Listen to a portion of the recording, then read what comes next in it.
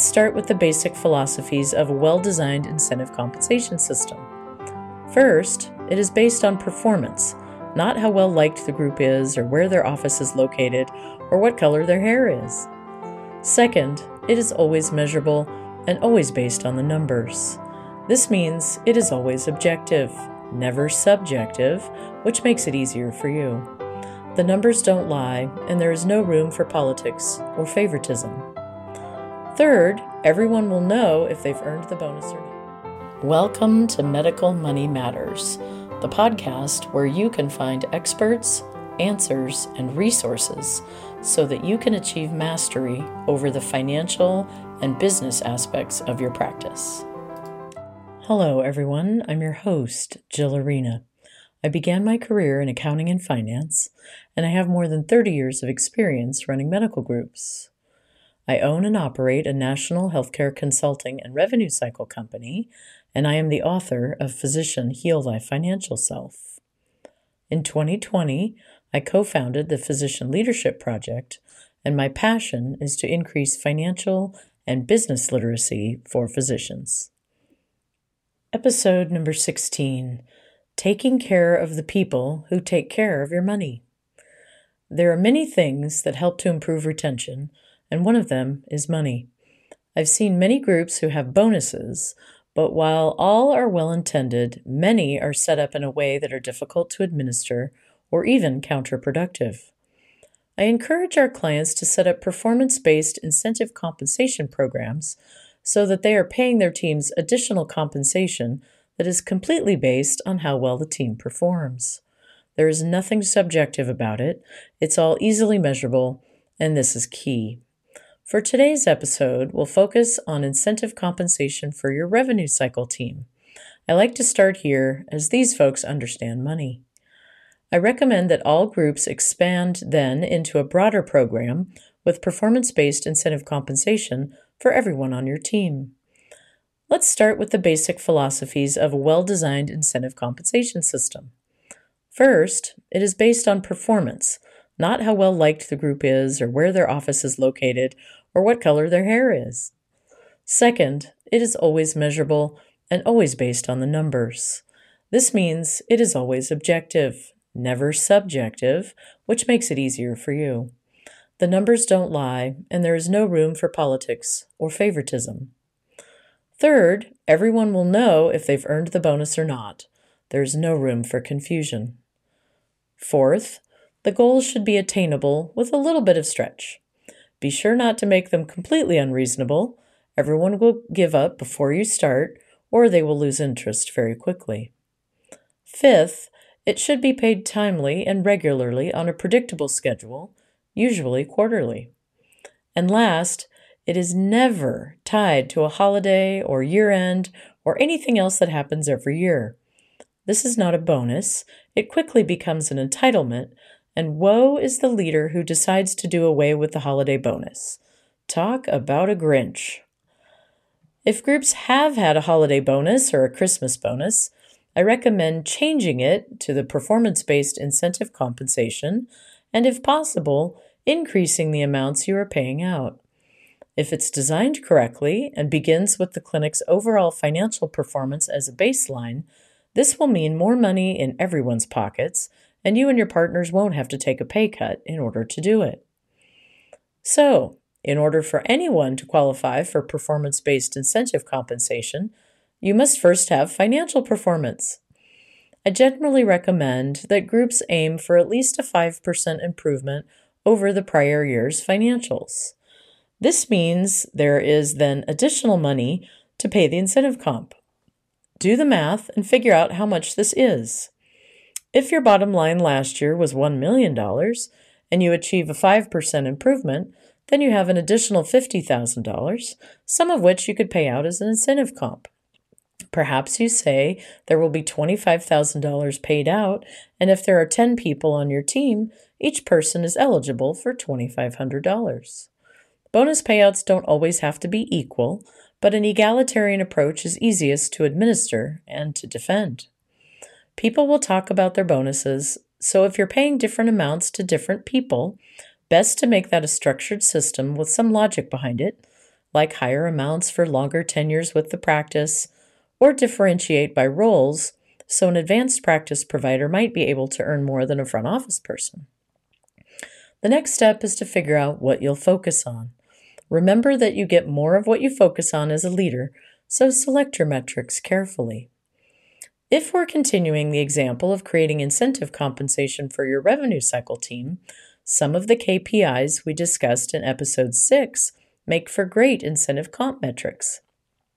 You can easily start with the percent under 30 days or the percent under 60 days if that works better for your group, as this gets right at the question of how young is the money in your accounts receivable, and it incentivizes your team to work on keeping those percentages high. I recommend starting with your baseline and then looking to improve it by a few percentage points. So, if your percent under 30 is at 50% currently, you might give the team a quarterly goal to get it to 55%, which should be doable. Be sure to discuss with the team and put in some guardrails so you don't get unintended consequences. In the above example, one quick way to get there would be for your billing team to write off all old balances, which you wouldn't want them to do. Days in accounts receivable is a great one to continue with. It does require a little calculation, so you'll want that to be set up and very clear to everyone as to what their performance is. Again, to calculate that, take gross charges over a period of time and divide by the number of calendar days in that time period. This gives you your charges per calendar day. Divide that into your total accounts receivable balance to get your days in AR. This is a more sophisticated metric as it gets at the health of your overall accounts receivable. As you continue to increase the sophistication of your metrics, you could add the percent of clean claims, which could be used as a shared metric for your front office and your revenue cycle team, as they really need to work together to make that one sing. As we'll discuss in our next episode, the revenue cycle begins at the front desk with a new patient registration. If data is collected completely and accurately, this greatly increases the chance of a clean claim, which is what we call a claim that goes through and gets paid the first time. We love those. Your team should too. Focus on this as a metric with some incentive comp behind it, and it will pay many dividends. Your practice management system might generate that statistic for you. It's also sometimes referred to as first pass rate. And if not, your billing manager could do some manual calculations by looking at a random sample of 50 to 100 claims. We expect the clean claim rate to be in the 85 to 90% range, with highly performing practices at or above 95%. If setting this as a metric, you might look for 1 to 2% increases per calendar quarter, depending on your starting point. You may now be asking, how much should the incentive compensation be? We've seen bonus amounts in the $200 to $500 per quarter range be effective for frontline staff. This equates to $800 to $2,000 per year in annual compensation for each staff person, which is enough to move the needle. In general, if you're at 5 to 10% of total compensation, it's a great start. Many people who study compensation theory recommend that you keep base compensation flat and give annual increases in the form of performance-based incentive compensation until that portion equates to about 30 to 35% of total compensation. This is the point at which you truly have everyone's attention. It can, however, be very effective even at lower percentages. We do recommend that you have different levels of compensation for managers and providers, as $800 to $2,000 per year may or may not be motivating to higher income earners. Again, going with a percentage of total compensation is easiest. We also recommend that you give some thought to how best to design these. They don't need to be complicated, but they should be well thought out. You should also think about who will do the calculations and who will review them. Usually, your manager or administrator will do the calculations, and it's best to have them reviewed by you or your finance or executive committee prior to the payouts. That way, everyone is on the same page and there are no surprises. Once you've got an incentive compensation plan up and running for several quarters, you can now begin to think about how often you want to update the plan and/or change the metrics. You can drive performance up in a certain area and give it enough time for the team to create systems, workflows, and habits that drive high performance in an area. Then you can shift the focus. Chances are good that the good habits that were developed will persist. Then your new focus will help take the whole game to the next level. Keep them on that upward spiral.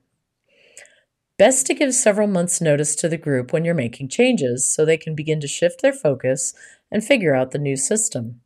Some groups will even measure the performance of the new metric for a while before putting actual compensation on the line for it. I strongly suggest that if you start with a system for one department in your clinic and that you move to applying these principles to incentive comp design for the rest of the practice as soon as you can.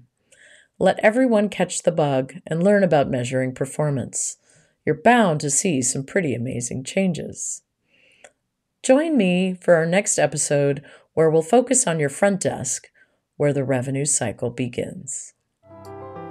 You can find more information online at medicalmoneymatterspodcast.com, and you can subscribe to the Medical Money Matters content website for physician leaders to find budget templates and many other tools.